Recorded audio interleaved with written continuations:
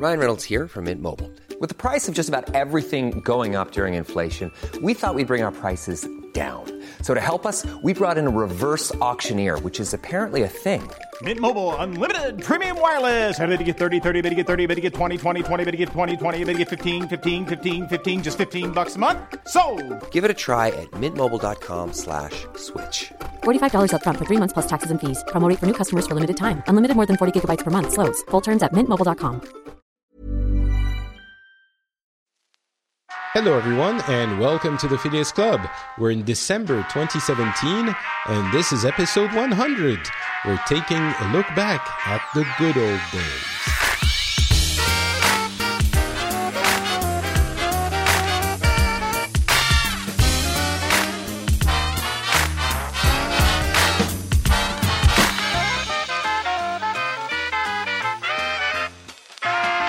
Hello everyone and welcome to the Phileas Club. This is a show where we get together and talk about the things that have been happening in the world over the past month. We get people from different places, different cultures, different backgrounds, and hopefully provide different views on things and expand our minds and horizons.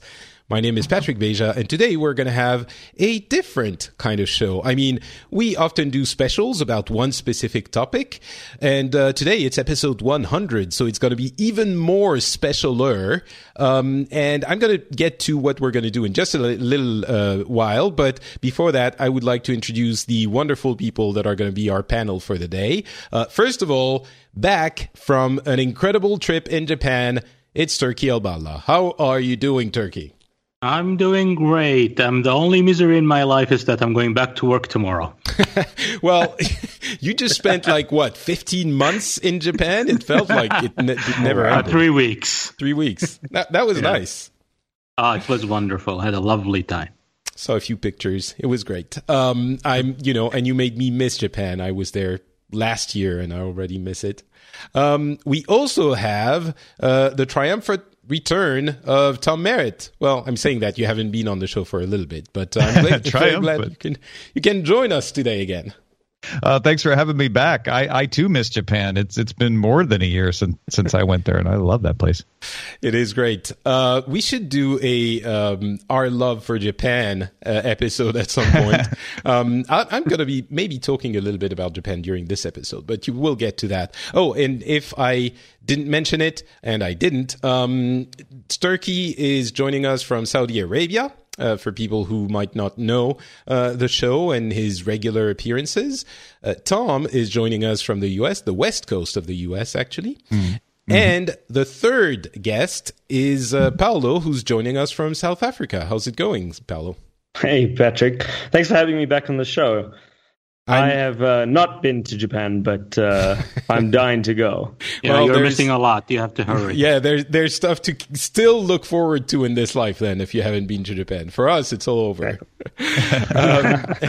And I am in Finland, and I'm also very French, so that's important for the context of the show we're going to do. And so we're going to be talking about a bunch of stuff at the end of the episode. I have a few emotional things I want to say. There's also the Patreon issue, which I do want to discuss. I would have rather not have had to discuss it on the celebratory 100th episode, but we're going to. But so what are we going to do? I thought about this for a super long time, and I wasn't sure what I could do that would be worthy of a 100th episode, and at the same time relevant to the style of the show, to the theme that we're going for. And that could be something a little bit different and a little bit special. And in the end, you'll all tell me if you think it's a good idea. But what I ended up on was trying to get people from very different backgrounds to tell us how things were in the quote-unquote good old days. Good old days meaning the days of our youth, of our teenage years. And so for us, it's going to be probably 80s and 90s, around that kind of era. So I thought, obviously on this show, we talk a lot about current events, things that we like, we don't like, and how the world is going and how where we think it's going. I think it can be useful to take a little bit of a step back and look back at how it was in years that are so far removed from our reality that they might as well not exist in this case. It's, 20 or 30 years ago. So yeah, that's the idea for the show, and we're gonna go through everyone for this little sequence. And I think I'm going to start, but before that, I just want to give a little bit of context and ask each of you to tell us a tiny bit about, where you are, where you come from, how old you are, these kinds of things, so that when we react, people have a rough idea of where we're coming from. Let's start maybe with Tom Merritt. Sure. I was born in a small town, but this sounds like it's going to go on forever, but I promise I'll keep it brief. I was born in a small town in southern Illinois, which is a state in the middle of the country, right by St. Louis, Missouri. The town had 5,000 people. It had 4,000 some people when I was born. So I spent, the first 18 years of my life there, and I was born in 1970.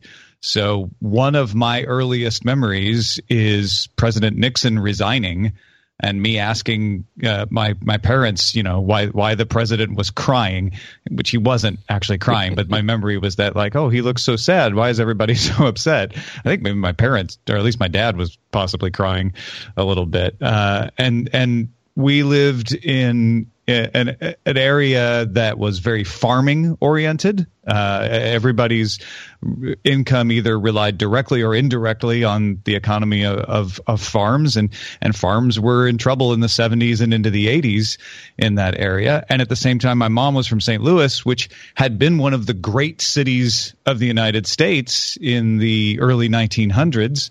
And was in decline. And it was one of those cities that was first feeling the effects of the decline of the inner city and that Rust Belt sort of effect, even though it wasn't in the Rust Belt per se. So that's kind of the context that I'll be coming from. Okay.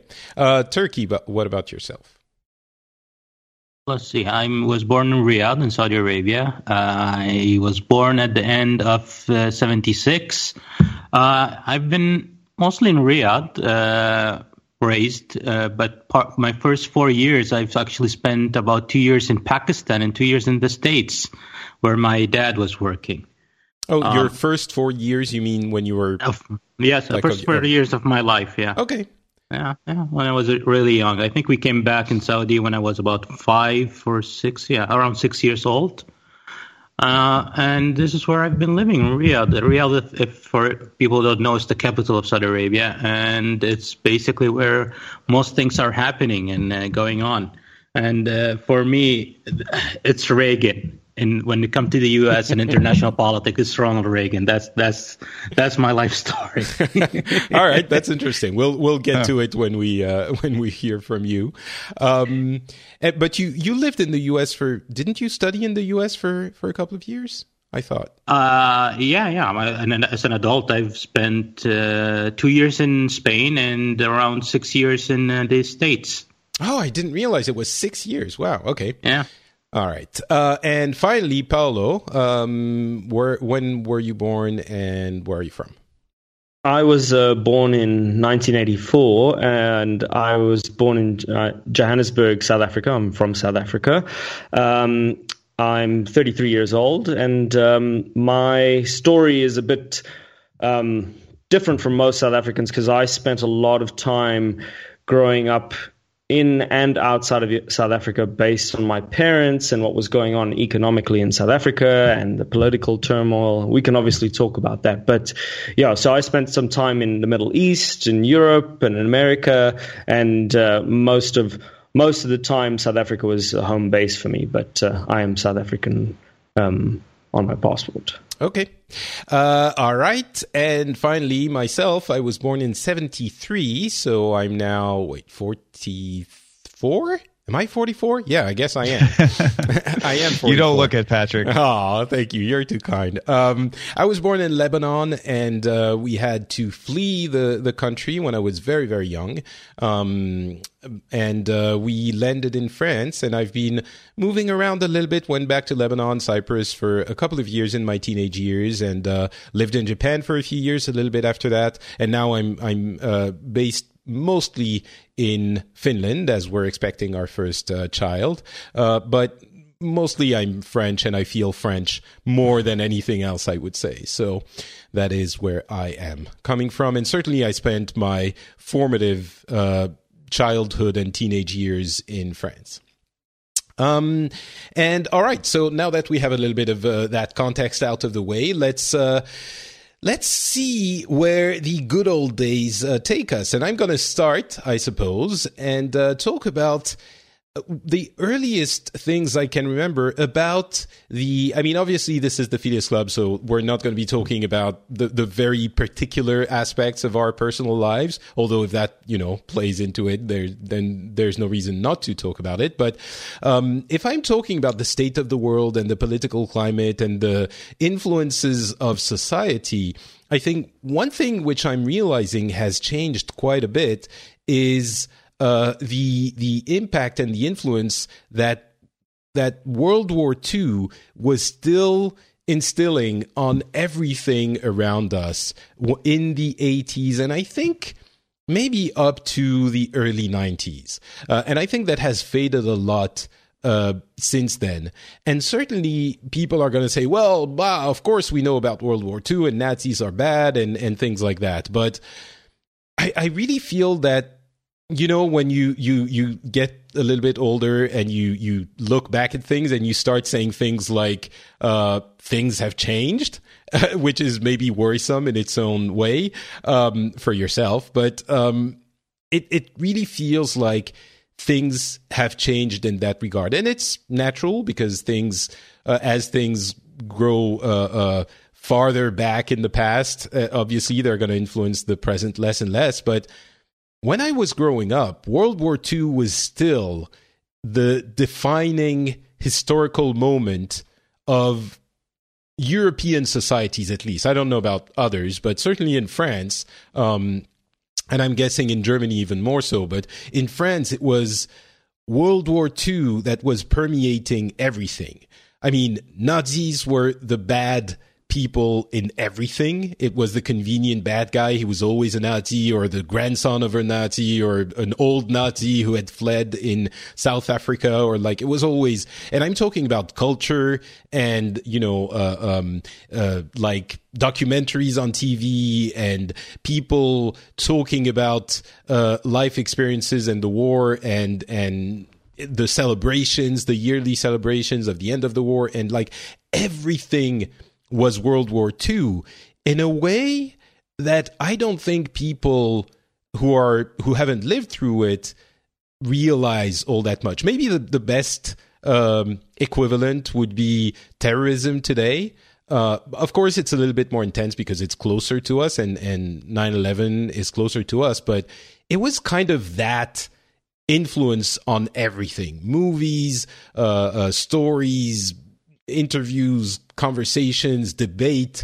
It was World War II was everywhere. It was like part of the fabric of society. And then the other thing that I certainly remember is how defining the Cold War was. But even more than that, I think World War II was more influential than the Cold War, even culturally.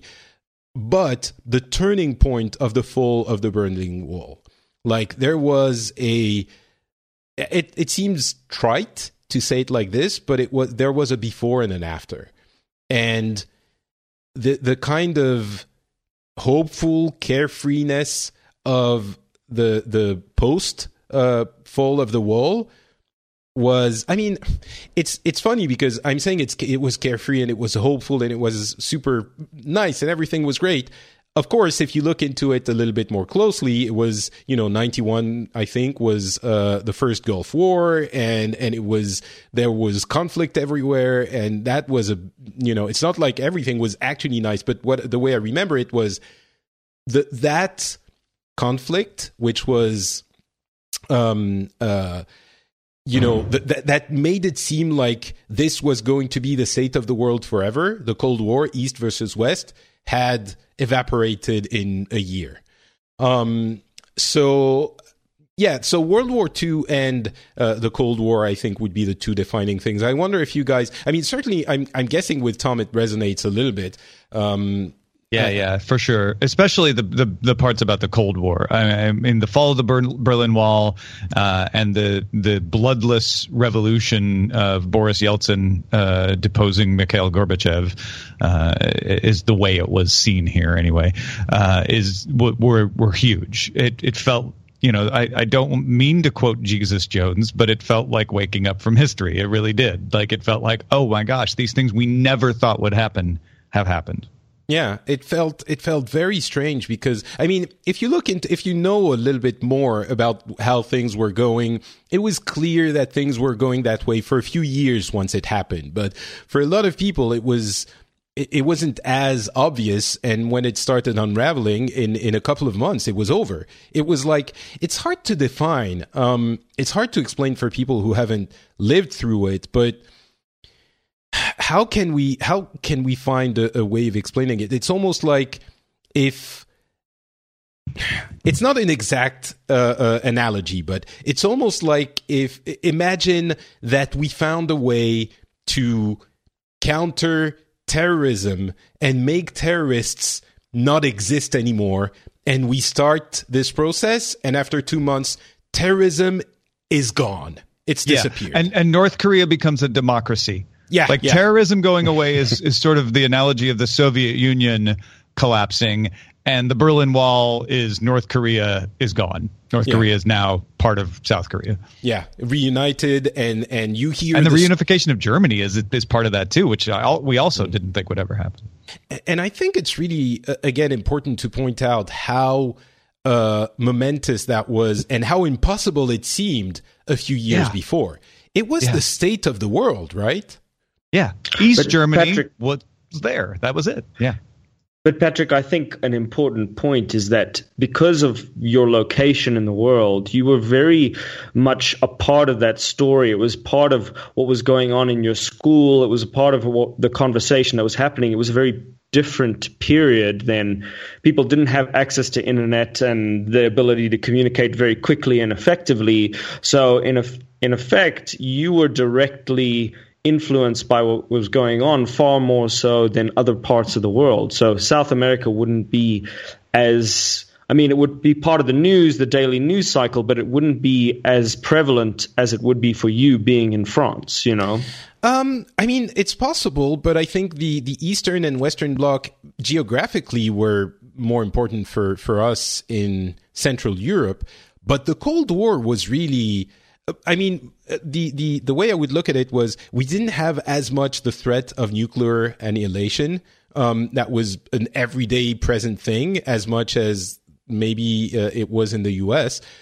But I think it was a global thing, right? I don't think people in other parts of the world were not aware of it. Although maybe Turkey, you can answer that one for us. Did that have an impact on you when you were growing definitely up? Definitely. The Cold War definitely had an impact on us, and I would think it had an impact on everybody all around the world. The fall, the unification of Germany, the fall of the Soviet Union, and then for us, it's also have been an impact. Keep in mind, we were very involved in the Afghanistan war and between the Mujahideen and the Soviet Union. So we've always been part of the Cold War here in Saudi Arabia, as the Middle East in general has always been part of the Cold War. So it affected us a lot. And when you talk about unification of Germany, we had a similar something happening here in our region in Yemen.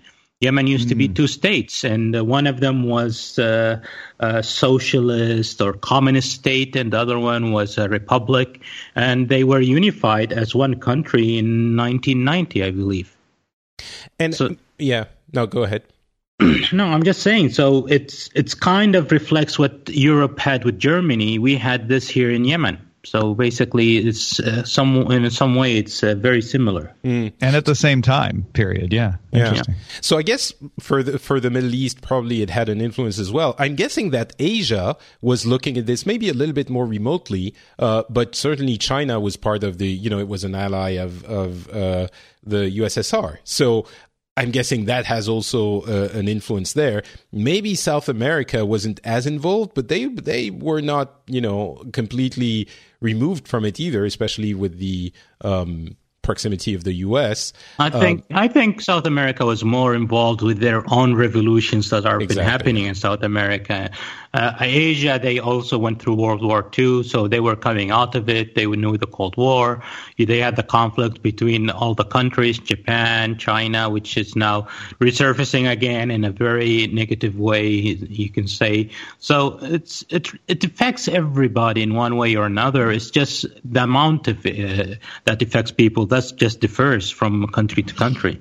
And I think even in South America, there were proxy revolutions and influences from the U.S. and Russia. Think of Cuba, particularly, the most affected by the fall of the Soviet Union, for sure. I think it's definitely true what Turkey said. It's a degree of how much it affected, because even in South Africa, it greatly affected how people looked at the world, because on the one side, the apartheid regime that used to exist here was very much anti the Soviet communist ideals, but the current government that's in place now was very much more communist socialist in thinking. And there was this big, obviously it was the 80s in South Africa, so it was a very difficult time, and that was part of that conversation as well. We can't, like, the ANC government was demonized as being this very Russian socialist thing, and the apartheid government was seen to be allies with the US and England, and they were fighting in a lot of proxy wars for them in that respect. And I think that happened in South America as well, to an extent. It was not a direct influence, but it was definitely influencing how the politics of the time happened here. And I think another aspect of this is both for World War II and the end of the Cold War and the Cold War itself, it was, I don't want to say we're simpler times, but it was more, we had an easily defined common enemy in a way that was much more straightforward than terrorism today. Because as demonized as, extremist, Muslim extremists are being portrayed in the current climate, there are still very many people who are trying to say, well, wait a second, it's not that simple for everything. And I feel like World War II, as I think we tend to apply that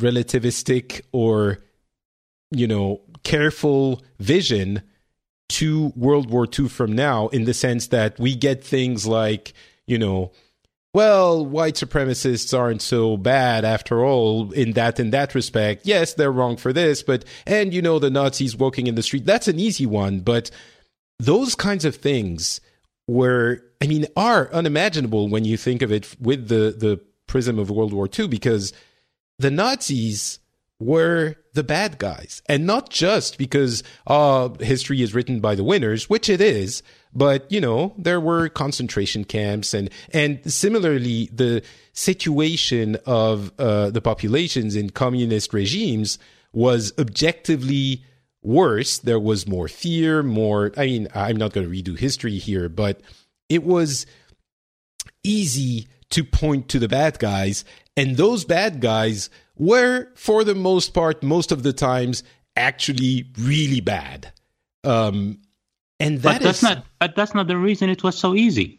It was so easy at the time because of the media was different. You controlled the media. There was one media, one version, one story, one line, and you had that enemy as unified. Unlike today's media with the internet and satellite TV started with satellite TV. That's when people started to have diverse opinions, and then slowly we got the internet, and that's how things have been changed. I don't know. Way people, even World War II, people are looking at it differently now. You have different opinions of people about World War II because now you have all these conspiracy theories. You have all of these new opinions and so on. People now, and fake news, as Trump says, and so on. So you have all of this. People are now, they don't have this one story and one theory that they follow. Everybody now has their own theory, and it's being spread. And that's where the confusion and the different opinions are coming. In the older days, what would you watch? If you were in the UK, you only had BBC. That's your source of news. Basically, I'm talking about the 80s and early 90s. We had more than just one channel, and they were independent channels. And certainly, it wasn't as there wasn't as much as there is today. Depends where you are. They're independent, but they follow one policy. They might not have. And it also depends where you were, because in Europe, you may have had more than one media outlet. But in South Africa at the time, we didn't have many options when it came to media TV. And a lot of it was controlled. I mean, I don't know how it was in the Middle East, but I know for us, we didn't have in the Middle East, all the TV was controlled by the governments. And the US, you had only 4 main channels until the CNN came in and started taking part of that away, and slowly new channels came out. So it's basically control. What do you think, Tom? Am I being formatted by the media of the time to think that Nazis were bad and that communism was not the best? Yes, absolutely. That's the only reason you think Nazis are bad, is because you didn't. I understand what you say, Turkey, and I think I completely agree. But I still think that those were clearly bad guys in a way that we don't have today. I don't know. They are bad I'd guys. like to address Turkey's point about multiple opinions. In a lot of ways, you're absolutely right. There were limited numbers. Even in the U.S., like you say, we had 3 main channels. NBC was for the conservatives, CBS was for the Democrats, and ABC was sort of somewhere in the middle when I was growing up. That's the way it was perceived anyway. But you also had local papers. We had a Democrat paper and a Republican paper in St. Louis. You had independent publications. Don't de-emphasize print. Print was huge. The difference wasn't that people didn't have conspiracy theories. I remember my uncle in 1977 giving me a pamphlet that explained why Jimmy Carter was the Antichrist and would bring about Armageddon were he to continue as president. We had Holocaust deniers and neo-Nazis in the 80s. You just didn't have as much access. So you didn't see all of the breadth of opinions and conspiracy theories like you do now. And they couldn't get as much traction because of that. And I think that's a fair point, too. But to Patrick's point, Nazis were very clearly bad. There was just, you would very rarely find disagreement about that, which is why you had Godwin's law, which was that any argument would eventually lead to Nazis because you could use that as a way to end the argument. Right. So anyway, that's when I think about the 80s and maybe 90s, that's what I think about. I think about how influential World War thing, II. Patrick, just before we end this part. Doesn't France have a law that says you cannot glorify Nazis? Yes. And if you deny the Holocaust, it's against the law? It's criminal, yes. All right. So you see, it's one opinion. It's control. Yeah, I see where you're coming from. I still think there's more than I think the events. I'm not saying the Nazis were good. They were horrible people. I understand what you're saying. I'm not one of the deniers. No, I completely understand what you're saying. I do think, however, that it was less fragmented. It was a giant world-ending conflict in a way where you clearly know which side you were on. But if you were, you couldn't be a communist. In Europe you could, but you couldn't be a Nazi. You couldn't be, I don't know. It's almost like the confusion between terrorism and Islam, which there is today, because that's the example I'm taking, it didn't really exist. There wasn't a communist country, which also was the most dynamic economy, capitalist economy in the world, like there is China today. There wasn't, all of those things that are more nuanced did not really exist back then. But, and I understand some people will say, well, that's because the narrative was crafted, but I don't think that's the case. I think that's because that's the situation we had evolved into, and now the situation has changed. But let's go to Tom. What was your childhood like? What do you remember of it? So I'll go a little farther back because I think you covered a lot of what I would say about the 80s. And during the 80s, it was very much a heated up Cold War. In the 70s, the Cold War felt like just a fact of life. It just reigned over us all. It was the thing hanging behind everything we thought. I was born shortly before the end of the Vietnam War. So I mentioned that I remembered Nixon resigning. I also remember my parents watching war coverage and until I was 3, sort of feeling like, yes, we're always at war. My uncle fought in World War II. My dad fought in Korea. Well, he didn't fight, he cooked, but he served during Korea. And now there's Vietnam. I didn't really know what Vietnam was. I just knew there was always a war. Everybody had been in a war. There was always war. War always existed. The Soviet Union wanted to destroy us. They were evil. They were bad. That's how I grew up. And then when I got a little older and could start to understand things at age 6 or 7, the feeling in the U.S. was the good times are over. We lost the war. The president was corrupt and had to resign, and the hippies run everything and are ruining everything. I remember driving to St. Louis with my grandparents and my mom, and seeing people on motorcycles. And the whole car tensing up because we're like, is that Hell's Angels? Are they going to run us off the road? It really was this kind of apocalyptic feeling that everything was ending. And the good times were over, and the economy would never get better. We're going to have inflation forever, and things were just bad. And that's how I grew up, thinking like, oh, it would have been nicer to have been born earlier when things were good. But now everything is broken and will stay broken. And that was the gestalt. That was the feeling that I grew up with until the 80s, when oddly optimism returned at the same time that things got more dangerous as the rhetoric was turned up in the Cold War. Then 2017 came. But isn't that a common thread in humanity, where people always they have this idealistic view of what the past was, even though at the time it was pretty tumultuous. People always say, oh, back in the day things were so much better. And in your instance, you're looking at it where at your stage, that's what Trump is now saying about America. Oh, we should go back to the time when you were young. That was when America was great. Yeah. Well, that's what I'm trying to say. My memory of back in the day is that everything was broken and awful. The good old days don't exist for me. But then there was the 80s. Because my parents were saying, oh, back when we were young, in the 50s, things were great. Although my dad grew up in the 30s. My dad also was like, oh, no, things were not good. We didn't have meals sometimes. I got so tired of beans because there was no money, because he grew up in the Depression. So he didn't have that glow. There was just sort of this idea that, well, it used to be better and now it's not. And that's how I remember it. I remember and honestly, I'm not going to complain about my childhood. I had a wonderful childhood, but the feelings at the time were like, yeah, everything is just going to keep getting worse. I don't long for the 70s to return the way some people who grew up in the 50s long for them to return. But then you get to the 80s and you were saying optimism came back. So it's not always things are horrible and they're going to get worse. Yeah, in the 80s, I would describe the feeling as being, things may not be bad forever, but we have to be strong, and we have to beat the Soviet Union, and that was that Reagan era feeling.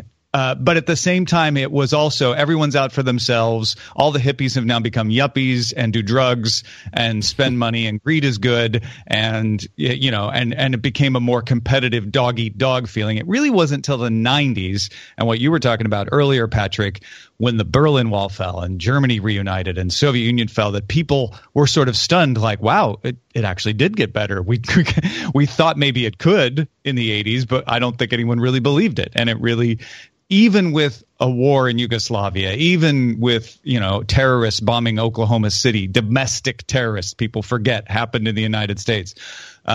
It still felt like, oh, but these are bumps in what is otherwise a good road versus the 80s, which actually didn't have as many of those kinds of things happen because of the Cold War sort of locking everything down, felt like, you know, we're on the knife's edge still. You know, when I think about the 90s, I also want to mention that rise in optimism led to, I'm sure it was more complex than this, than what I remember, but some of the most vapid times that I can think of. I remember that thing specifically. The superstars of that day, there were a few years in the 90s, the superstars were supermodels. And I'm sure everyone my age will remember this. Or maybe you had to be a teenager at that time to remember this, but I wasn't really interested all that much, but it was so much in the air and all of my friends were talking about it, and there was this and cars. And we knew all of the names of the super sexy supermodels, and it was literally idealizing, or not even idealizing, but our admiration went to the people, mostly women, who were literally paid to be pretty. That was their achievement.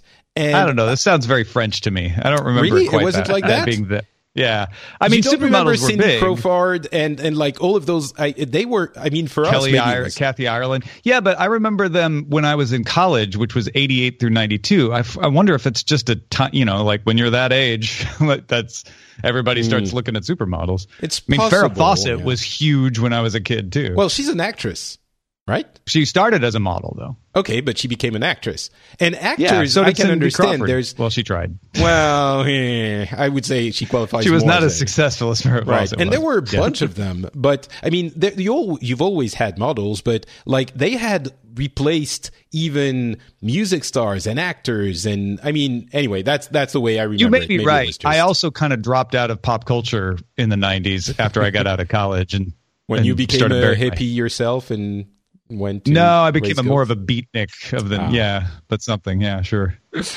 Right. So, I mean, there's certainly this feeling that things got a little bit better in the 90s, but I don't look on them so fondly. Maybe it's an age thing as well. I mean, what became better in the 90s? We had a war here. I know, for you guys it was, and that's something that was less, you know, it was less world engulfing. I would say, not to make a bad pun, but the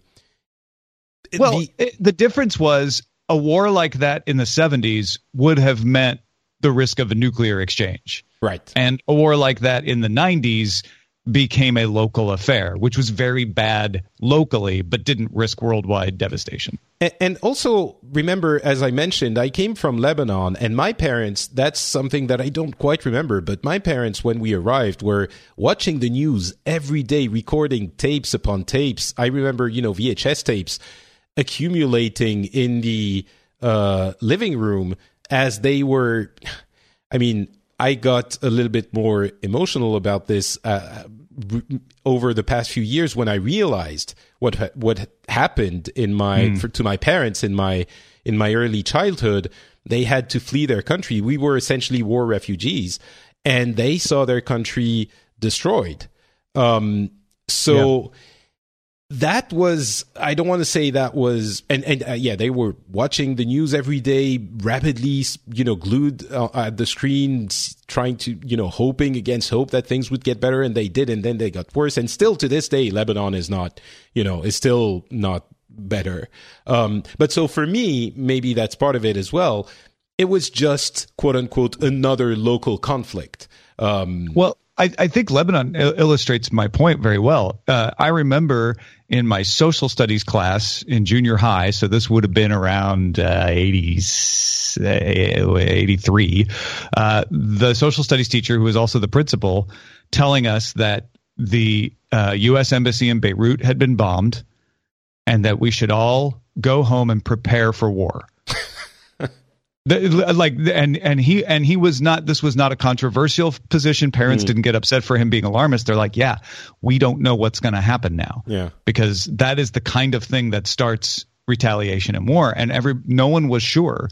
Whereas, I mean, yes, a bombing now is not good, and it's going to cause a response, but it didn't mean you were going to confront the Soviet Union and its ICBMs.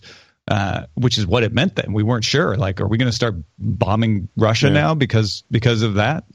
It seemed like there was some kind of an inevitability. I think for you, it was the feeling that we're always at war and that's how things work. For me, we were sort of realizing, oh my God, maybe it doesn't have to be like this.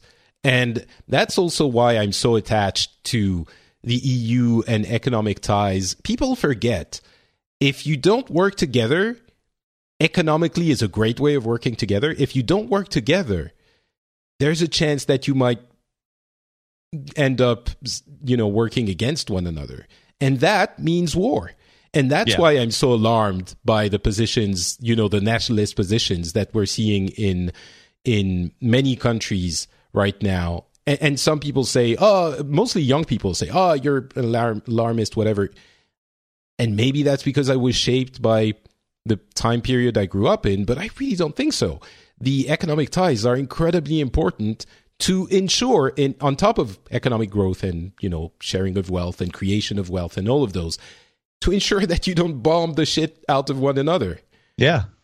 I mean, World War I is a more instructive example because World War II has Nazis. It tends to be like, well, yeah, we all had to go to war to beat the Nazis. There's no question. World War I is more of an example of none of these sides were the bad guy.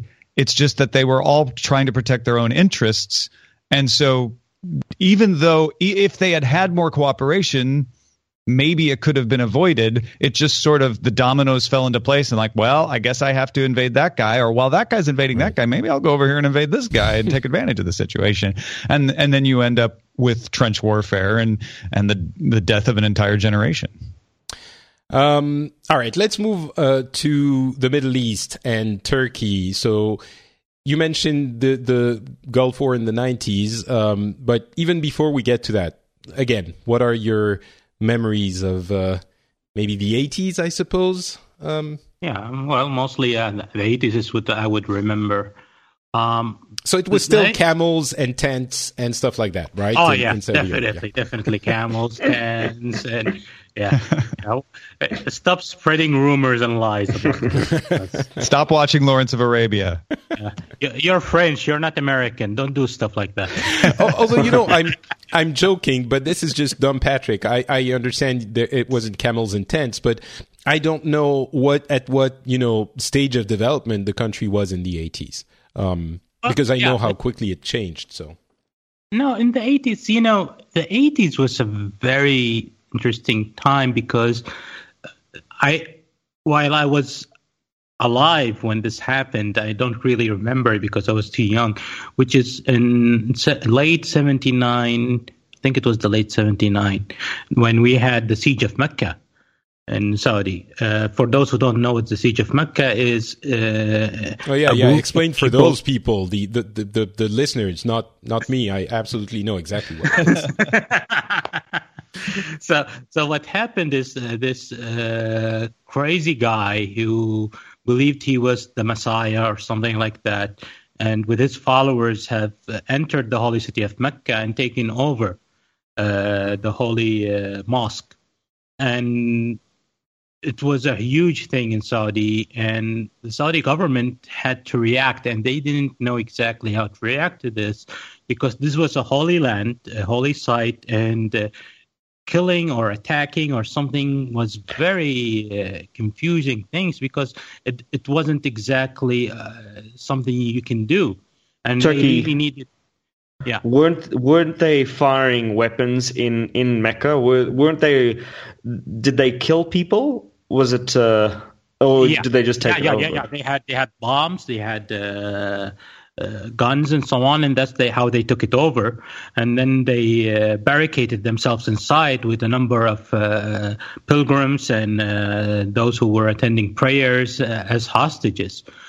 But the government really didn't have the right to enter the holy city to liberate it, because that means using force, which was not really something they could do without approval of the highest authorities in the religious group. The short version is they did end up going in there and they did liberate it. However, they had to pay a price for that, which was an agreement between the Saudi government and the religious authorities that Saudi Arabia has been becoming too liberal. And it's time that it went back, took a step back and gave the religious authorities their powers back and start to control the country to be a religious country better than it used to be. Turkey, that was what the demands. What I mean, correct me if I'm wrong, but wasn't that the demands of these guys who came in and took over? They were upset about how modern. No, the kind of, but not exactly. These were more a sectarian, a sect type of people. They believed that their own system. They believed one of them was the Messiah who was supposed to come back to earth. Muslims believe in the Messiah, so they weren't exactly on the right path. So getting the religious authorities to approve fighting them wasn't that difficult, but the religious authorities want a payment in exchange for that, which was we need our authority back in this country, because Saudi Arabia, if it wasn't for 1979, the siege of Mecca, most likely Saudi Arabia would be closer to what the UAE is right now, Dubai and Abu Dhabi is. So that was a changing time. Just how liberal was the country getting?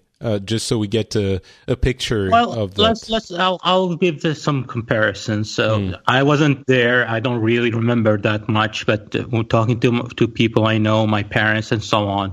For example, we had movie theaters at the time in Saudi. They were completely banned after that time. There was no religious police per se. They didn't have authorities to arrest people or harass people who did not conform to their whatever they believed in. Shops usually stayed open during prayer time. They were not forced to close during prayer. I heard stories that we had we had hospitals here, like the military hospital, and they had a lot of expats working there, nurses, and so Westerners mostly. And you would find the ladies walking outside without just wearing normal clothing, not covered up completely, and exercising in public and so on. So you had all of these things that we were more of an open society, accepting of others. We were still conservative, but we were accepting of others. So after by the 1980 and the 80s, that's when the religious authorities had regained a lot of their authority. The religious police has been established. They've been given powers where they enforced what they believed in and so on. And then you have the Gulf War, not the Gulf War, the Afghanistan War, when the Soviet Union invaded Afghanistan, and the U.S. went to war supporting the Mujahideens against Soviets, and Saudi Arabia played a major part of that. I still remember in school, it was around 7th grade, 8th grade. That's when I was exposed to most of this stuff, where we were shown videos in class about the Mujahideen and their fights and the death, and these miracle stories about angels fighting with them and so on, and how this is an honor. Like, you were shown the stories about angels fighting with the Mujahideen in class? Yes. Okay. Yes. Like, was it? It wasn't government organized. It wasn't government. It was. No, but I'm wondering how they were presented. Was it pictures? No. Was it? No. The angels, stories? the stories. The people would stand in front of the camera, tell the stories. Oh, this Mujahid has died. You can smell this perfume that comes out of his blood, because he's been sacrificed his life for God and so on. His blood was smelling like perfume because he was a martyr. Yes, exactly. So we had all of these great stories about these and how you should, and they were encouraging people to go to become a mujahid and join the fight in Afghanistan. To go there, you would honor your family, you honor your clan, you'll honor, and so on. And that was a major part of my life, knowing about the Mujahideen and people going to fight there. I know a lot of people who went to fight there. None of my personal friends, because we were still young. By the time we reached an acceptable age to go, the war has already ended. But that was the situation in Saudi. So you have all of these going on. So those who came back, how were they regarded? Heroes. They were heroes. They were these great people who went and they fought the devil, which is the Soviet Union. Communism has always been seen by Islamists as the devil. It was the greater devil. It wasn't America that was the devil. It was the communists who were the devil, because America, they were still a religious society in the view of Muslims. However, the communists, they had no religion. They had no faith. So that's basically how the situation was. And it was a very interesting time to grow and to changes. And then, you know how things have changed. Suddenly now, these days, a lot of those people who fought are now terrorists. Percentage of them are terrorists, and their ideology. Bin Laden was looked upon in Saudi Arabia at the time as a great hero for the Saudis. People looked up to him at the time. Then he turned his back on everything and he became a terrorist. So it was a really interesting time. So what time period are we talking about? It's still the 80s, right? Yeah, yes. We're still in the 80s. After the 80s, however, within Saudi, of course, as you were asking me, how developed was it? Saudi was in general developed in its own way. We were still building our infrastructure. We had these 5-year plans that the government kept on implementing every 5 years, and they budgeted a lot of money.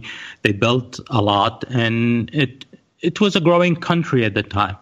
What was different at the time would be different from other countries. For example, Saudi was officially, a lot of products were banned in Saudi at the time, like Coca-Cola. We didn't have Coke here in Saudi in the 80s. We didn't have Ford cars. That seems random. Is it because... No, it's not random. I'm just about to tell you why. Okay. Because at the time, any company that had dealings with the state of Israel was banned from working in Saudi. Did you have a replacement cola? Yeah, we had Pepsi. Oh, Pepsi, really? That's I was expecting it to be some local brand. Yeah. Actually, there was a local brand, but it wasn't that. But I still remember it. It was called Khaki Cola. It's basically, Khaki is the owner of a factory that owned the right to make Coca-Cola in Saudi before it was banned. Because Saudi was here in the 70s, in the 60s, 70s. Then it was banned. He just converted to that branding, and he said, okay, I have the recipe. Let me try and do this. Interesting. You know, just a quick side note, there are many types of cola brands that try to capitalize on local stuff. We have like Brege Cola, which is not very popular, but it's this Brittany thing that there's a lot of, identity in Brittany. They're very common for local stuff to sort of do a weird pale copy of Coca-Cola and make it like and make it into an identity flag or strength. But anyway, keep going. So we had all of these. We had these very unique brands in Saudi and burgers. We didn't have McDonald's. We didn't have Burger King. We had something called Hopper. We had I don't know if it's an American brand. They have different names in the States, Hardee's and so on. So we had this society, cars. I said we didn't have any Ford cars at all. You would see Ford cars in the streets, but they're old, from the 70s, 60s, but nothing from the 80s, for example. And that changed after the Gulf War, when Saddam Hussein invaded Kuwait. And that's my first war that I experienced myself. And I still remember those days of fear and shock and amazement and so on. It was really surreal for most people in Saudi Arabia at the time. And after the war, as a thank you for the U.S. and their support, I'll get back to the war. Yeah. So as a thank you for the U.S. for their support, the ban on U.S. companies working with the state of Israel was lifted. That's when we had McDonald's coming in, Coca-Cola, and Ford. Mm-hmm. All right. So what were you asking? You were going to ask me about the war. Just the fear. I mean, obviously, the proximity meant that you didn't know what was going to happen next. But to me, it seems like there's always wars next door to you guys. So why was it more frightful? Because this wasn't presented to us as the war next door. This was presented to us as the war against us. This is with you have the stories, and then you have the conspiracy theories. So the stories are that Saddam Hussein decided to invade Kuwait. Apparently, the reason, if you read that, there was a fight between Kuwait and Iraq about oil, where Saddam Hussein, Iraq, has accused Kuwait of stealing oil from Iraq during the Iraqi-Iranian war, and demanding that they should pay him for it, and so on. And there was mediation that the Saudi government tried to... Mediation, you mean? Mediation, sorry. Saudi government tried to mediate between Iraq and Kuwait, and so on. There was a meeting on the day just before the invasion here in Saudi Arabia between Iraq and Kuwait, trying to solve the situation. And suddenly we wake up in the morning of news that Iraq has invaded Kuwait, and everybody was complete shock and disbelief of what was happening. A lot of Kuwaitis left the country. They came to Saudi. This is where they settled, and so on. And you have different stories. The official story is, after Saddam took Kuwait, he started massing his troops on the Saudi border, because his second phase of his plan was to invade Saudi Arabia and take over the oil fields in the eastern part of Saudi Arabia. And that was supported by satellite images provided by the U.S. government to the Saudi king, showing him that Iraq was preparing to invade Saudi Arabia next. And I think, if I can interject just for a second, I think now, if you tell that story, the immediate reaction from many people would be, and we know how reliable those sources can be, right? Wink, wink. Exactly. Right? So that's the conspiracy theory. The conspiracy theory was that those photos were ducted. Saddam Hussein was actually setting his troops in a defensive formation and not an offensive formation on the border. So you have those theories there. And that's what everybody was known, that Iraq was preparing to attack Saudi to take over the eastern province. So that was a war against us. And even those who did not believe that completely, they still had a problem with Saddam Hussein invading Kuwait, because that's just the start. He might not be planning to invade Saudi now, but he might plan that in the future. If he could do it once, why wouldn't he do it again? Right. And so on. So we had that war, and then the war started, and then Saddam Hussein started launching all of these Scud missiles against Saudi Arabia, and specifically on Riyadh, the capital where I live.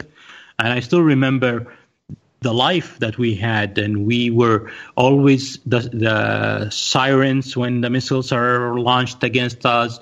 Everybody had gas masks because everybody was worried about chemical weapons being used against us. I remember my mom setting up one room and closing all the windows, blocking it, putting tape on the windows and so on and everything, and putting water and food supplies in the room and everything. And every time the sirens ring, she collects all of us, puts us in the room, locks the door, puts blankets over us, and so on. And everybody's just horrified. And that's basically how we grew in the 90s, in the beginning of which was, I think, 1991. Mm. So how was the I mean, obviously relationship to the US was very positive at the time. Yeah, the relationship with the U.S. has been very positive. We've had a good relationship with the U.S. Mostly, and we had a good relationship with the administration, the Republican administrations, Ronald Reagan and George Bush Sr. And overall, the relationship between the Saudi and the U.S. has been always good. The only exception has been mostly Obama. Interesting. So that was the early 90s. I guess we can more or less stop here. I'm not sure how appropriate it is even to say this, but when you mentioned Scuds, the Scud missiles, they were very emblematic of the war. But for us in France, they've become some kind of a jokey tool. Like if you say a joke that is super insightful and hurtful to someone, but in a funny way, like super clever, you might say, "Oh, you threw a Scud his way," and that's kind of the legacy for us of that. I mean, obviously, it's more than this, but it's funny. The image that got conjured in my mind, summoned in my mind, was that one, that of the the really clever joke. Well, at the end of the day, whether it's a joke or not, it's still scary when it's launched against you. Well, obviously. I'm just pointing out the difference in, well, it's interesting because the perception that was delivered to the U.S. audience at the time was that Scud missiles were largely ineffective, that they were inferior weapons, and that Iraq wasn't very good at launching them. They were inferior weapons, basically because the U.S. supplied us with Patriot missiles. Right. Mm. Yeah. And a Patriot missile is, for those who don't know, like myself, I guess, is an ineffective weapon, or... No, Patriot missiles are anti-missile missiles. So they destroy the Scuds, or at least would try to, yeah. So the wrong weapon for the application, essentially. No, they're very right. They render the Scuds ineffective because they destroy them mid-flight. Oh, okay. Yeah, I understand. All right. Actually, I just one thing. I just remembered. This is a hilarious story, in a way. So, when I the expect first it to be horrible when you say something like that. No. So the first time. Iraq launched Scud missiles against us, and we retaliated by firing Patriot missiles at it. However, the thing is, it was one Scud missile, and I think they launched 10 or 15 Patriot missiles at it. It was, people just heard these noises as ridiculous. So the joke that came out, and sorry if I'm offending anybody, especially ladies, because people were really bothered by the U.S. Deploying females as part of their deployment in Saudi Arabia in their military. So they said, the reason there was so many Patriot missiles launched is because there was women out there. They just panicked and pressed all the buttons. Oh, jeez. Wow. So that was still like the influence of the... I'm saying patriarchal, which is an understatement, society in Saudi Arabia, having the cultural look at the American forces in the country. That's really funny. Yeah, that was hilarious. It's ridiculous. So, yeah, the women panicked and they pressed all the buttons. They launched so many. But ultimately, it was accepted that there were women in the army forces, in the American army forces, there to defend you. I guess it was not mostly, yeah, but there were still those who opposed it, and you had the terrorist attacks after the war immediately. Terrorist attacks. Weren't they? Yeah, there were terrorist attacks in Saudi after the war. of those who said why when the U.S. did not leave the country. So there were opposition and there were terrorist attacks. But Turkey, weren't there, from my recollection, weren't there some incidences in Saudi where these military women were driving trucks and wearing short shorts because they're in the desert, and they're not dressed in traditional outfits? No. Short shorts, that never happened. They were not allowed by their commanders because that was clearly not acceptable. But yes, They did drive trucks. They did move around.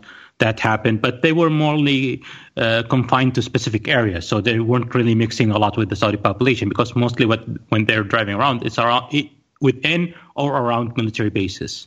Sure. All right. So that's a snapshot of how things were. It seems really terrifying overall. It's those from I don't know those. The good times are over, kind of. I mean, I don't know if it was good times before, but it certainly sounds like things weren't great in the 80s and 90s. Well, the one thing was good about the 80s and 90s, which basically was life was simpler. How so? People didn't worry as much. They worried about international affairs. They didn't worry about internally too much. I think people were more relaxed, more open to each other. Society was closer to each other. Things just were very easy. We have a saying, which is you've been saying it in different ways throughout this podcast. We say, may we remember the days of the good people. And that's what we call them, the good people. Because their simplicity, they were good, they were pure in heart at those days. And basically, when they say that, they're talking about the 70s and the 80s specifically, where people were simple, they were pure of heart, they were very relaxed and just enjoying and living. I wonder how long we're going to have to wait until 2016 and 2017 is regarded as the simpler times where people were good and pure of heart. That would be my argument for the 70s, is that it just won't. Like I don't look back at the 70s and think, oh, people worried less. People worried more then. Because, if you were gay or smoked pot or even I studied Russian, you were suspect. There were so many more things. People were, even now, with all of the Sturm und Drang about what's going on in the world today, people are more accepting in the United States than they were in the 1970s. I remember carrying the Communist Manifesto and my Russian language books around campus in 1988, worrying that people would think I was a communist. By 1991, I didn't worry about that anymore. It was the strangest thing. And but Tom, isn't that the current controversy in America today, where the good old days? I mean, not that I support that type of thinking, but the good old days are when that type of approach was what made America great. Like this. No one smoked pots and everything was illegal, and like being gay was a bad thing, and like that seems to be the current rhetoric that's going on in the U.S. today. There's a little bit of an undercurrent of that for sure, but most people don't accept all of that. Most people don't want to turn back the clock. They only want to turn back the clock for the things that don't affect them. I think the if they do at all. What you're getting at, Paolo, is the "Make America Great Again," but the thing is, that has never been defined. It's never been said, right. What... When was America great? When was America great, or even what was making it great specifically? I mean, even if we don't look into Trump himself, in general, no, I don't think so. I don't think anyone has said, well, this and this and this and this is what made America great. Maybe I'm wrong. But the perception I get is it's less about turning back things, but stopping new things from happening, and also letting us say what we want and act how we want. It's a lot more about political correctness, I think. But a lot of that stuff that you're talking about is the stuff that you're saying you didn't have the ability to do previously, like the whole gay rights and marriage and stuff in the U.S. only turned around I mean, it's still got a long way to go, obviously, but it's only really started turning around recently, with the Supreme Court allowing gay marriage and all that stuff. And if people are trying to stop that, it brings to my mind not. Well, no, they're not. At least my perception, and I live in Los Angeles now, so who knows? I may have an entirely mistaken perception of what's going on in my own country. But my perception is not, we need to stop gay people from being gay, which is what it was when I was growing up. It was like, you aren't gay. There isn't such a thing. And if you pretend you are, you're evil. It's not that. It's more about, we don't want to have to make cakes for them. What, you mean that's wrong, Tom? Because as far as I know, that's what we're told here. Well, that's why you look on the 70s so fondly, I suppose. Both of you mentioned gay people, and I do want to just mention AIDS, which was huge in the 80s and 90s. It was something that was also part of everyday life. It was a concern that everyone had, not just gays, obviously, and that was a very difficult thing that people educated. What do you mean, Patrick? My understanding is AIDS was God's punishment for all the gays and sinners. Right. But you say that in a joking manner, but that was the perception. I don't think so much in France, but there was some education that was required to make people understand that it's not just the gay population that is at risk, and obviously you should use protection. You should use protection anytime you have sex, unless you actually want to make babies, which is a different story. But I mean, wearing condoms was something that was new, and maybe it was because I was a teenager, and even though I didn't have a lot of sex, I was hoping I would. So that was a concern. It was like the getting used to the idea of condoms was very new for society, and the well, it really wasn't. It has a long history, but needing it for more than avoiding pregnancy. No, of course, exactly. The fact that you had to use it or you might die was a very new idea, and it was.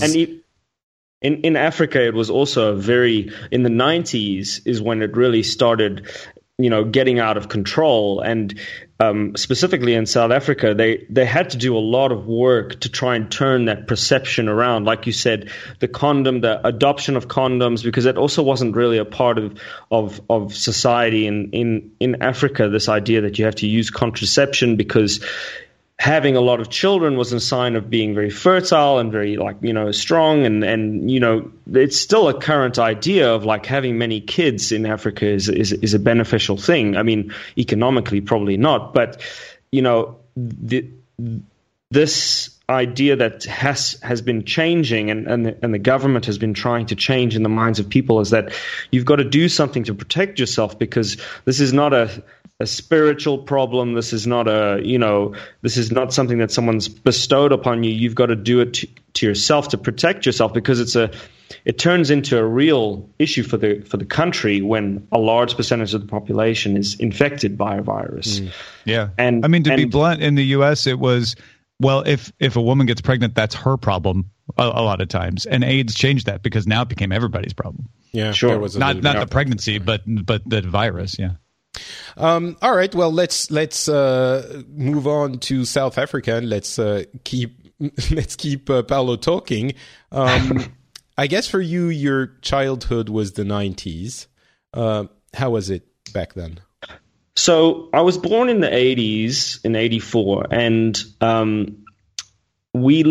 that was a very difficult time in South Africa. There was a lot of turmoil. There was a lot of people really pushing for the government to change externally and internally. There was people didn't know what was going to happen in the country, and I'm going to speak from this because you have to understand. I'm a white South African male, and I'm going to speak from that position because people have to understand that being in that position, obviously, I've seen a lot of benefits that other people in the country don't have, and I have my point of view that I can't necessarily correlate to other people. I can have an idea, but mine is from that perspective of a white South African male. And even though I may not have benefited directly from what happened with the previous government, I have benefited indirectly, and that's part of the current turmoil that's going in South Africa today. Is this, current white South Africans have benefited, and what does the country do to try and rectify that? And there's a lot of stuff going on there that's very important for change. But can you give us a couple of examples of how pervasive and important apartheid was? Just, to give a little bit of context for people who might not know the extent of it. Sure. So the apartheid was a government that was designed to segregate people based on race. And the idea, obviously, I don't, subscribe to that thinking at all. And anybody who in South Africa who does is thinking under a rock. But the idea was to keep people separate and segregate them based on their race. And certain people in different races benefited more than those from others. So South Africa is a very multinational country. We have, black South Africans who are also very divided in terms of their culture and where the region of Africa they subscribe to, and they also their religion and some of the beliefs they have. There's also Indian South Africans, there's Muslim South Africans, we have Chinese South Africans. We also have, and I know it's a controversial word, but in South Africa it's a common term, is colored South Africans. And that's not necessarily a derogatory word, it's just a common term people have for people who bred early on when they were here colonizing the country. And then there was this group there, and it's more prevalent in the Western Cape, where there's a group called the colored people live in the Western Cape generally. And a lot of Indian people from South Africa live on the Eastern Cape. But the government at the time segregated everybody and allocated land for different races, and said, okay, you can live here, you can live here, you can't mix with this person, you can own businesses, you can own land. And obviously that only benefited the people who were in charge, who were generally white, or who were white. And as a result, the country started to change, especially in the 80s.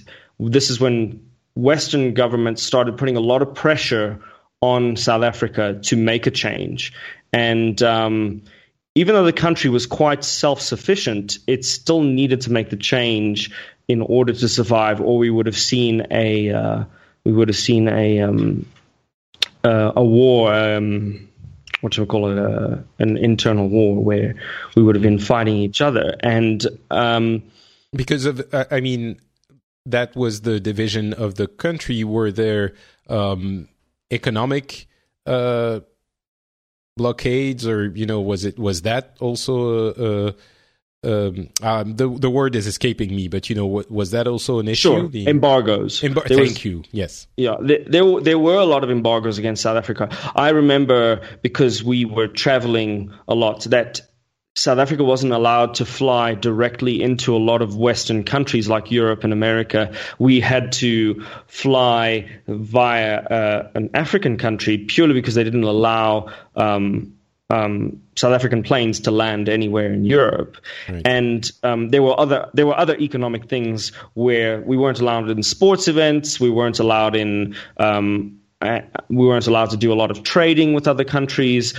Like in Saudi Arabia, a lot of vehicles that existed in South Africa stopped being able to be available. Like Ford, I think, was one of them. They stopped supplying vehicles to South Africa because they were American. They're banned from everywhere. I was going to say the same thing. They are either banned or withdrew from. Yeah. It wasn't just Ford. It was Chevy, and it was all of these American manufacturers. And only now we're actually seeing some of those manufacturers return to South Africa. So sorry, before we get too far from it, I really want to get examples of the types of laws that were implemented for segregation. Like, did you have separate buses? Did you have, what exactly practically are we talking about? Sure. Well, at the time I was alive, I was obviously a very small child, so I don't have a lot of direct memories of that. But from what I know is that there were buses and systems allocated to black people or people of different race, and they were generally not allowed to live in certain areas of the city. I'm from Johannesburg, and in Johannesburg, the city was divided into certain sections that only white people could live in. Sometimes you could have a domestic worker who could reside on your property, but they need special permission, and they would only be allowed, they wouldn't allow to have their husbands or their children. So, and that actually plays a lot into what is going on in the country today. The knock-on effects. Were there jobs that were forbidden? Do you remember? Like, could you go to university, for example, if you were black? You potentially could, especially towards the end of the apartheid era, but earlier you couldn't. And slowly there was this transition, but it was very difficult. You know, it wasn't something that you'd be like, okay, I'm going to go to university. At that stage, a lot of black people didn't have the economic ability to even apply and pay for university education, even though it may have been available. But generally, it would have been very difficult for you to do that.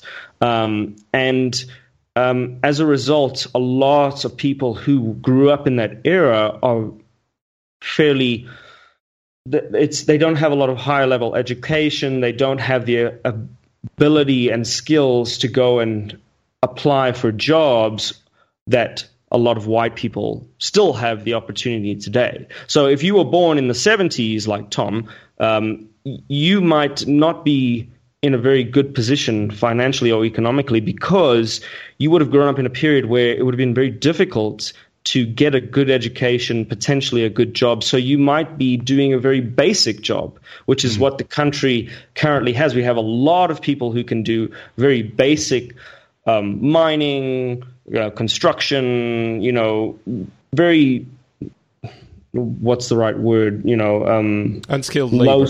Unskilled labor, yes, that's it. And the skilled labor is, because of what happened in the past, is generally favors people who have had that benefit. So you find in today's world, even though we are a democratic nation, there's a lot of people who are white and in very high positions based on the past.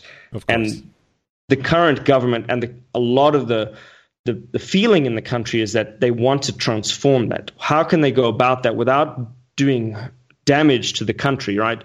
Because what Mugabe did in Zimbabwe was basically reclaim land, kick out a lot of white people, and give it to people who didn't have anything, but they didn't necessarily have the need, desire, skills to do anything with that, and then the country suffered as a result. So the country in South Africa wants the transformation to happen, and there's a lot of initiatives that's happening, but it's a question of how do you do that with keeping the peace and keeping it as many people as you can, because people are going to ultimately be unhappy when you move things or take things away from others. So, yeah. All right. So let's go back to the 80s and 90s.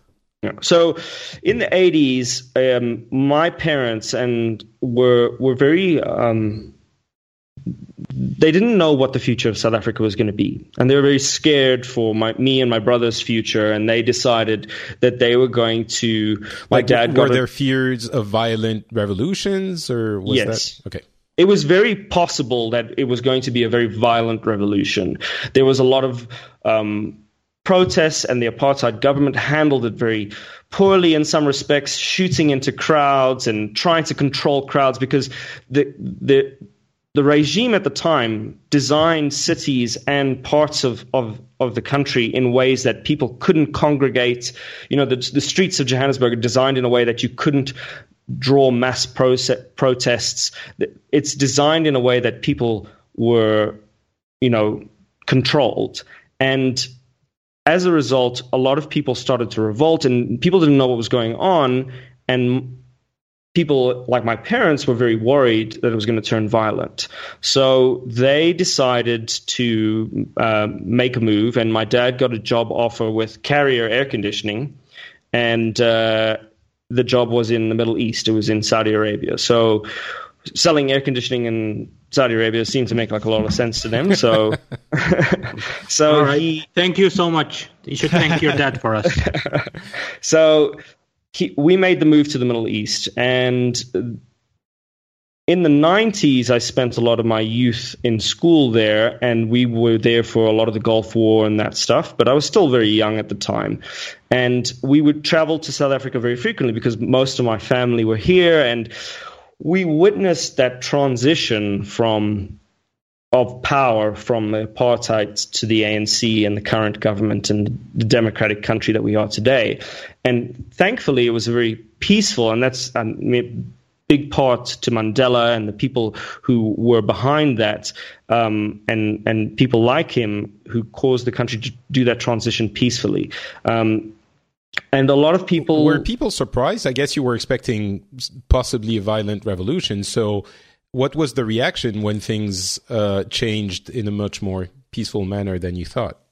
Sure. And like I said, from a white South African's perspective, I think a lot of people I knew were very surprised that it didn't turn into this... That the colored people didn't strangle people in the street? Right. That it didn't turn violent, and people didn't come and take land, and it wasn't an aggressive takeover, whereas it turned into a much more peaceful transition. And I think something that really highlighted that is the Rugby World Cup.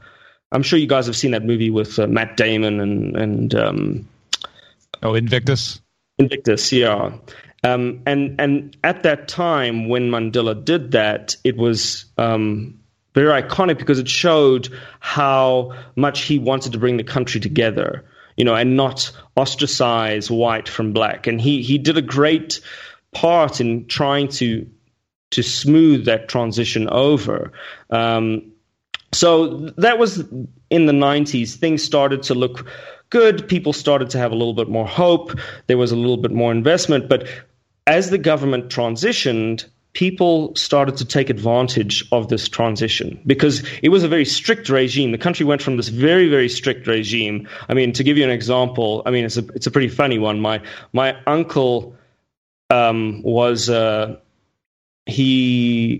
he in the 80s, I think he had like a Playboy magazine in the back of his car, and they came and arrested him. And this type of activity in South Africa was very frowned upon. It was a very restrictive society. A lot of movies were banned, media was very controlled, and coming into a new government and a new way of living where things were a lot more free, people started to take advantage of that. So criminal elements started to arise, and people were allowed to live in areas that they weren't allowed to live in previously. And as a result, because the government was also in a transition phase, crime started to take off. And as crime started to get worse, people started to doubt the future of South Africa. And it's funny because South Africa's always been, in my lifetime, has always been on this knife edge of, is things going to go well or is things going to go bad? My parents lived through that. I live through that today because things can be a bit dicey in terms of what's going on with the current government. And as a white South African, people would look at that and say, well, I don't know if I want to deal with that. And a lot of them would leave, unfortunately. Now, people were worried. People moved to Australia, Canada, America. But the governments really started to do much better. And in 2000, the country started growing economically and more investment started happening. And even though crime was on the rise, the future started looking a little bit more bright. But at this stage, I was in Europe. My dad had gotten transferred to Europe, and I was a teenager living in Europe, which was quite good because being a teenager, you kind of want to run around, and Europe gives the people the flexibility of getting on a train, getting in a taxi. And in South Africa, they didn't have that option. If you wanted to go anywhere, you'd have to get in a car, drive from point A to point B. It was quite far. And it was unsafe, right? It can be unsafe, yes. I mean, go ahead. So it also depends the way you look at it, because being, like I said, a white South African, everybody was fearful that something was going to happen. But if you were black or came from a more impoverished area, it was just as dangerous, but people would be walking around and taking taxis. And so it really depends on what cards were dealt to you. My world was very fortunate where we had a car and we could go from point A to point B. But some people didn't have that luxury. It's very interesting how I mean, you have to be, obviously, but you're incredibly careful about what you say and how you say it. And I think it shows the Americans are going to understand this probably pretty well. But beyond that, I think it's interesting to hear that everything you're talking about, understandably, is very inward focused, meaning it's really about what was the developments in South Africa, which were very important, and that would have absorbed all of the I don't know, the emotional energy that someone would have had. But was the outside world kind of, did it disappear when things started changing, or? Yeah, you can even say that today. South Africa is pretty far from most developed countries. And even though we are one of the most developed countries in Africa, we're kind of on our own island in terms of economic power and economic growth. And because of the geographic location, everything that happens in Europe and America and North Korea and, the Middle East is very far removed. And the current politics are so important to the future of everybody in the country that everybody pays a lot of attention to it. And whatever's going on in America and Trump and this and that and the Soviet, the fall of the Berlin Wall and all of that stuff that happened then was kind of far removed, like you said. I mean, it was important, just like news is important, but it wasn't necessarily, oh, did you see what happened like here and here and here in Europe? It was more like, this happened in South Africa, this happened over here, and people right. Were it wasn't more... an immediate, like a direct concern or impact for you guys. It was just something that was happening somewhere else. Yes. I mean, obviously there was an impact, but it wasn't as concerning to people in South Africa, and especially if you're coming from a background where you didn't have a lot. That was not part of the conversation. Who cared what was going on in America? Like, we were promised, access to free education. We were promised access to water. We were promised access to housing. And those were the priorities of the day for a lot of people who didn't have much in the previous government. So, okay, sure, like the fall of the Berlin Wall, blah, blah, blah, Cuba, all of that stuff that's happening, it's not as important as what was happening direct. And today that is still the case. Me, as somebody who's got a lot of opportunities that have been given to them, I'm fortunate enough to be able to look at the world and say, okay, look what's going on with Trump. But when I talk to people in South Africa, they're not that interested. It's not the highlights of their conversation. They're more interested in what's going on with Mugabe, and that's a much more interesting conversation, So, but all right. Go ahead, finish up. So then going on from 2000, and we're now in 2010, 2015. Well, that's not the good old days anymore. That's current days, but yeah. I don't know. For some people, it still feels like the good old days at this point. Fair enough. But it's definitely attributes to what's going on in the past, because as I said earlier, there's a lot of initiatives that are trying to make that change, to try and get that to benefit people and bring the country out of this poverty that it's in right now. And corruption and other things that are caused by the transition are where we are right now. And it's a difficult transition. It's a difficult period right now. And things could go in a very bad direction. They could go in a very good direction. Still, I mean, people are always wondering, because politics, you think that politics in America are interesting, like the politics in South Africa are just as, if not more. I mean, we have people fighting in parliament and like getting thrown out of parliament, and people who are trying to have a voice and start parties. And it's a very interesting time in South Africa. Well, we'll have to do a special one of these days on South Africa. We've been talking about it for a while, but we have to try and put it together. I'll get back to you in a little bit with a question that I think is relevant. But I'm going to ask that question to all of us in conclusion. And I'm going to start with Tom. With everything we've said and with everything that's happening now, would you prefer that things were still the way they were back then, whatever back then means? Or do you think they're better now? This is something Where I feel would you very prefer strong. to live, maybe? Yeah. When would you prefer to live? I would prefer to live last year. But generally speaking, things are better. And if you take a very broad view of history, things are generally getting better.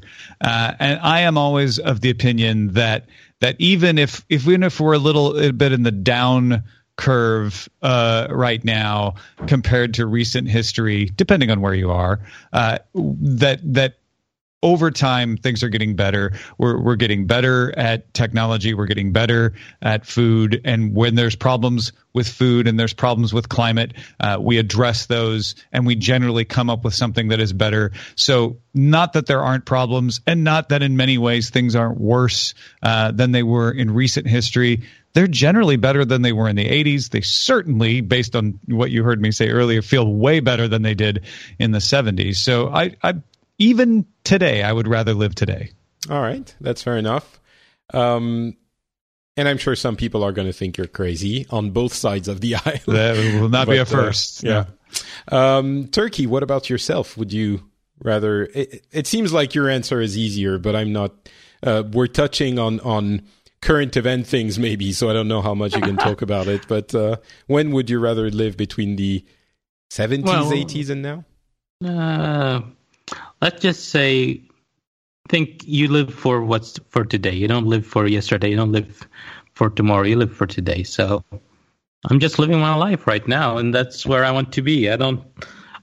It's difficult to say if you want to live in the 70s or in the 80s. They might have been good when we were young. God knows how we would feel if we were in our 40s or 50s.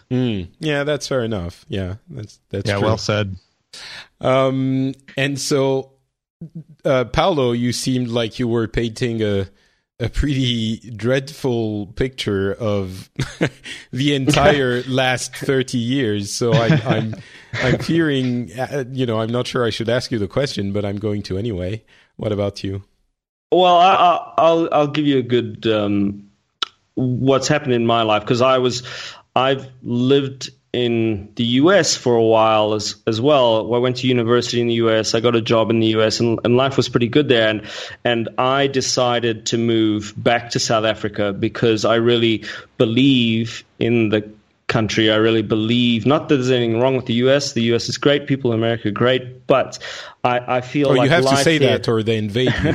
Although they don't do that anymore so much. But, we gotta make friends where we can.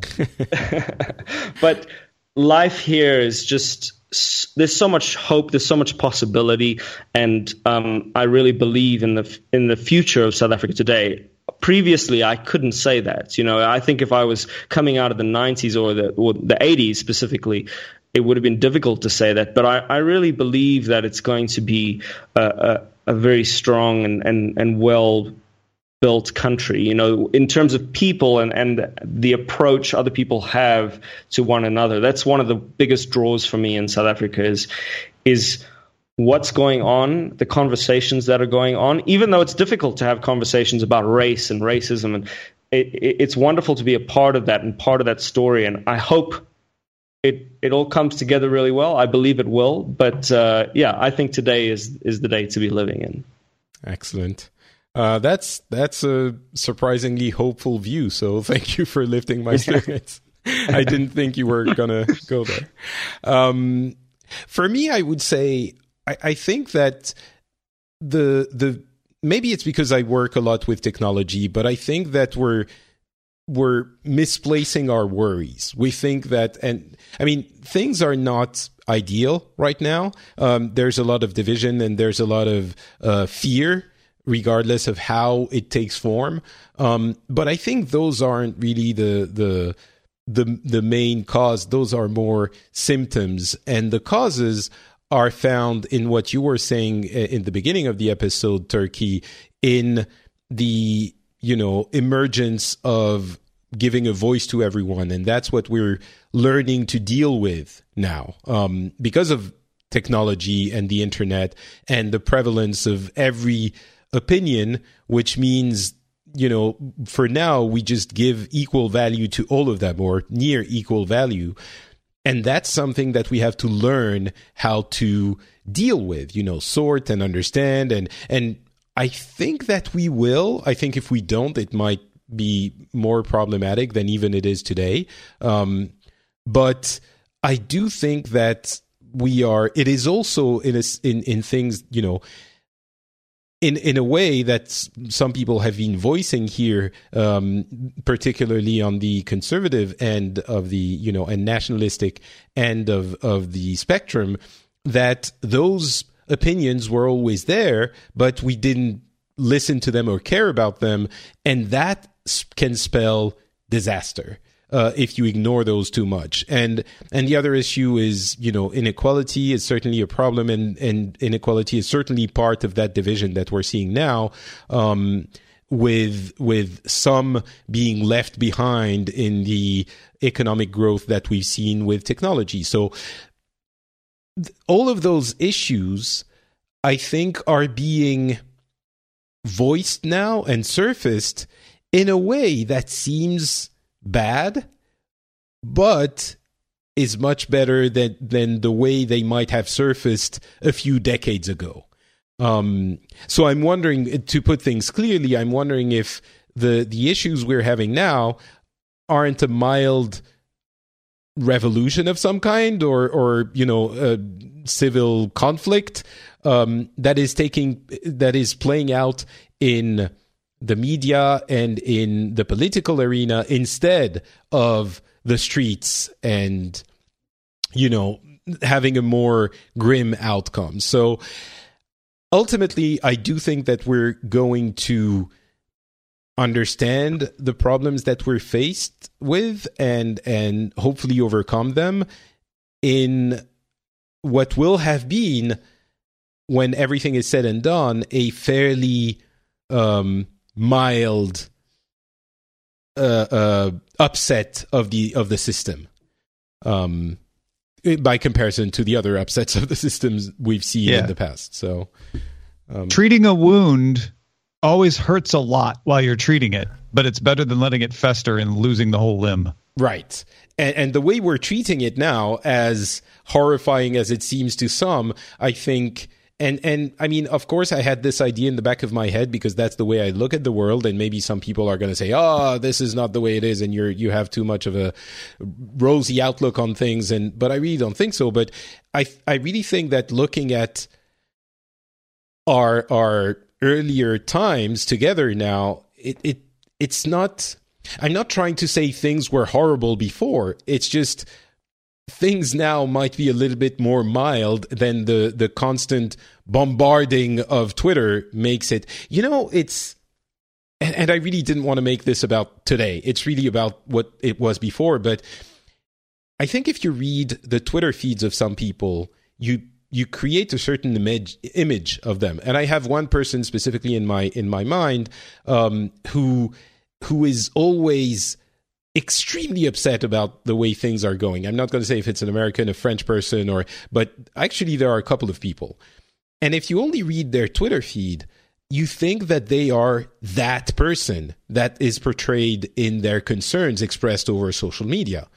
And then you meet them and they're a normal person, you know? And I do think that this is the kind of things that we're learning to deal with and that we're learning to understand. And I have an analogy that's coming to me that has nothing to do with any of this, but I think that will speak to some people. And it has to do, as usual, with video games and with World of Warcraft, which, again, might speak to a lot of people because a large part of the audience knows that game. In World of Warcraft, when we first started playing it, it was extremely all-encompassing. It was kind of becoming a pastime that would become your only pastime. And we played for months and years, and after a couple of years, we sometimes would realize that we would log into the game every day and not really have a lot of things to do. And there's a moment in your life as a gamer when you understand how to behave towards your enjoyment of that game, where you realize, oh, wait, I don't have to log in every day. Like, if I don't have anything to do in that game, I don't have to play it. And that's something that seems asinine to people who don't know the game. But I'm certain that every person who has played that game for a significant amount of time will know what I'm talking about. Will realize, oh yeah, I know there was that moment when I stopped playing every day because I realized, oh, it's fine if I don't log in and do those things that I think I have to do or that I don't even enjoy doing anymore. And so the point is, we needed a few years or a few months in the case of that very simple thing, your relationship with that piece of entertainment. We needed a few months to understand how to behave towards it. And I think the change that the internet and social media and the overwhelming amount of information has on society is obviously a lot bigger. So it's going to take a few years for us to understand how to behave in that context. But I think we can, we've done it before in society. Things have changed and we have adapted. And I think if anything, we're very good at adapting and at understanding things and are at changing our behavior to adapt to the way things are. So yeah, very long-winded answer to say, I think it's probably going to be okay. Couldn't you just said that? Probably. I'm just trying to think of the analogy for Blizzard in this that can come in and put some patches on and make things more fun. I've thought, that's another thing I've often thought about. How would game designers think of solving the problems of society? I think there would be a lot of interesting ideas there. And also the fact that in the virtual worlds that they create, if they change something in a patch, they change the world. It would be, anyway, that's a completely different line of thinking. But yeah, so things are okay. It doesn't mean that I still get very angry at things the way they are. And we all do, but it's the process. That's the way things Patrick, get. What if we are a game? We are inside a game and we're being patched every now and then. Well, it's hard to master. It's just not easy to play, Turkey. Did anyone else want to add anything before we move on to a couple of other comments? I guess we're good. So before I conclude the thing, the Patreon issues, which I did want to mention, as I said at the beginning of the episode, I really would have preferred not to have to talk about this on the celebratory 100th episode of the show. But Patreon has announced a couple of days ago that they are changing the structure of fees and how they are charged in their system. And it's been a very controversial. At this stage, they said they were going to do it. It's not been implemented yet. The core issue is that they're changing the fees and shifting them to patrons rather than creators. There's a lot of speculation around it. I'm not going to get into it, why they're doing what. I have a certain trust in the company, so I don't think there's malicious intent behind that decision. But regardless, whatever you believe, you're entitled to that. But the issue is they are putting a significant charge for fees on patrons and separating every individual pledge, which creates a result of madness that is upsetting a lot of people. And so things have not been implemented yet, and there has been such a strong reaction, we can say, to that announcement that I think they're going to have to change the way they're doing it, at least, if not walk it back. So we'll see in a few days how things evolve. For now, I would say there isn't a lot we can do. It's going to be implemented on the 18th, if it is implemented.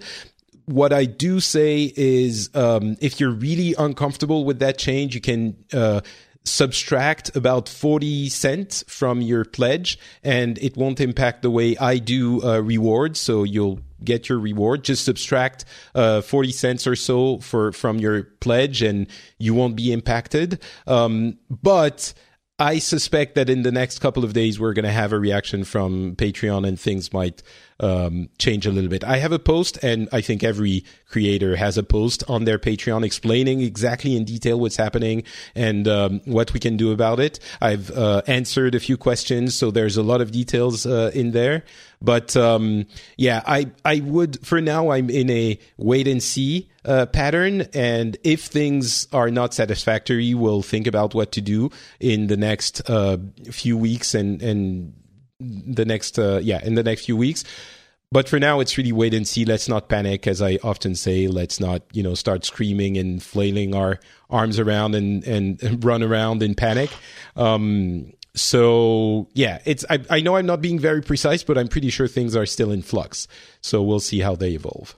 But I didn't want to address it, right, Tom? Things are not stuck. Yeah, no, Jack Conte tweeted on Friday that he has been talking to a lot of creators and doing a lot of thinking, and he'll be back on after the weekend sometime next week with something else. So we'll see what that is. Yeah. That doesn't necessarily mean a change, but he's got more thoughts. Yeah. So we'll see what happens.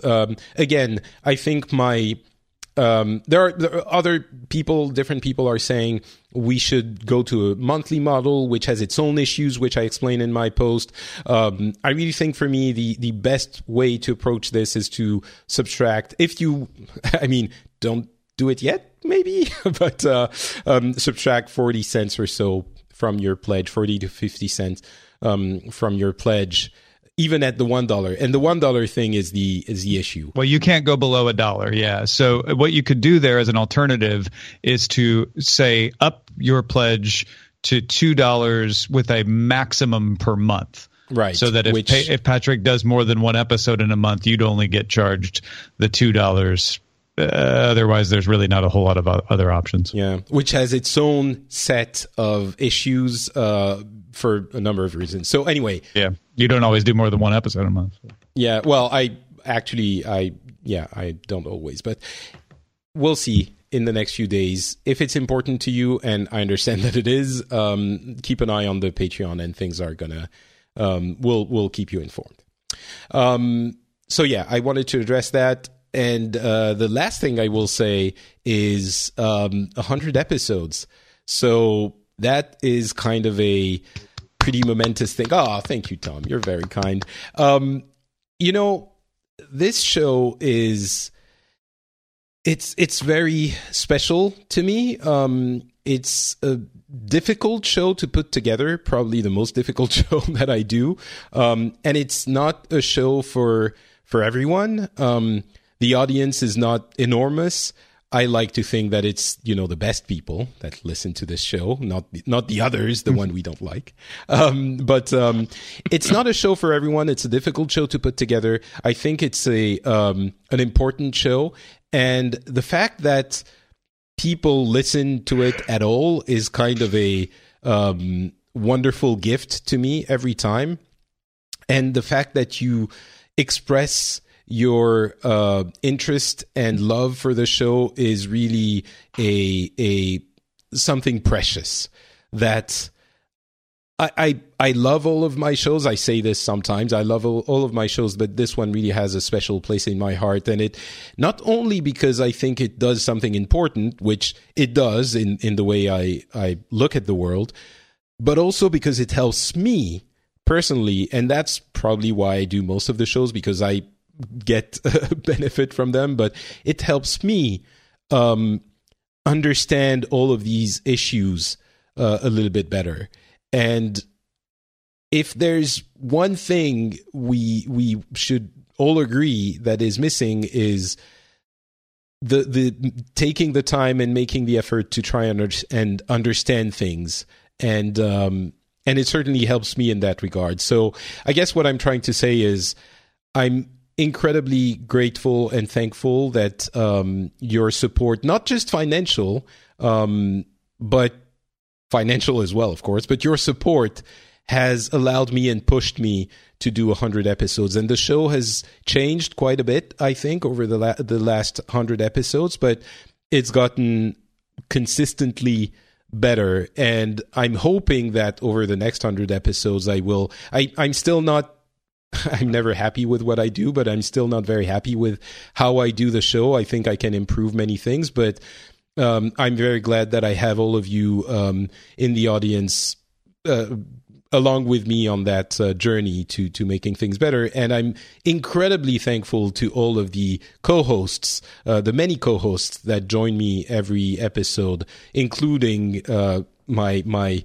most often appearing companion, Turkey, but also everyone else. I mean, Paolo and Tom and everyone, and, Eric and Wendy and Marlene and,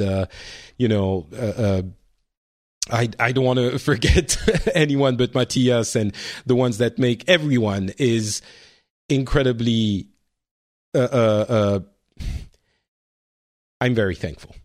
I'll end it at that.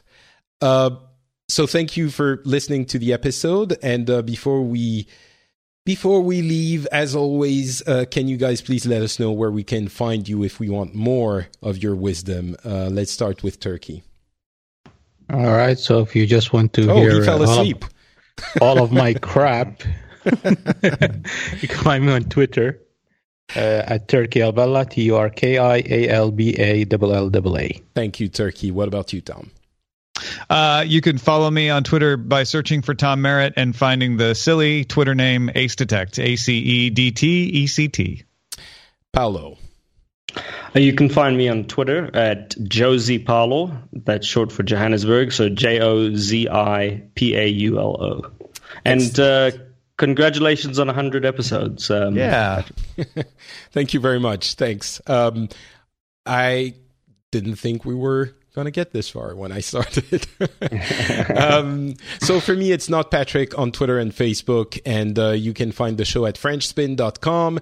If you haven't listened to the special Life as a Woman, I recommend that one. The one that came after episode 99 is also a pretty good one. I might try and do a survey on Patreon to see which episodes you like the best from this year. So we'll see what we do if I do that, so we can do a special post with shows we might recommend to new listeners and stuff like that. I'd love to have your input on all of this. So we'll see if I do that. But so that's going to be it for this episode. We probably will be back with a regular episode later in the month. We'll see what happens. But either way, thanks for listening, and thank you so much for being with us for 100 episodes. Talk to you soon.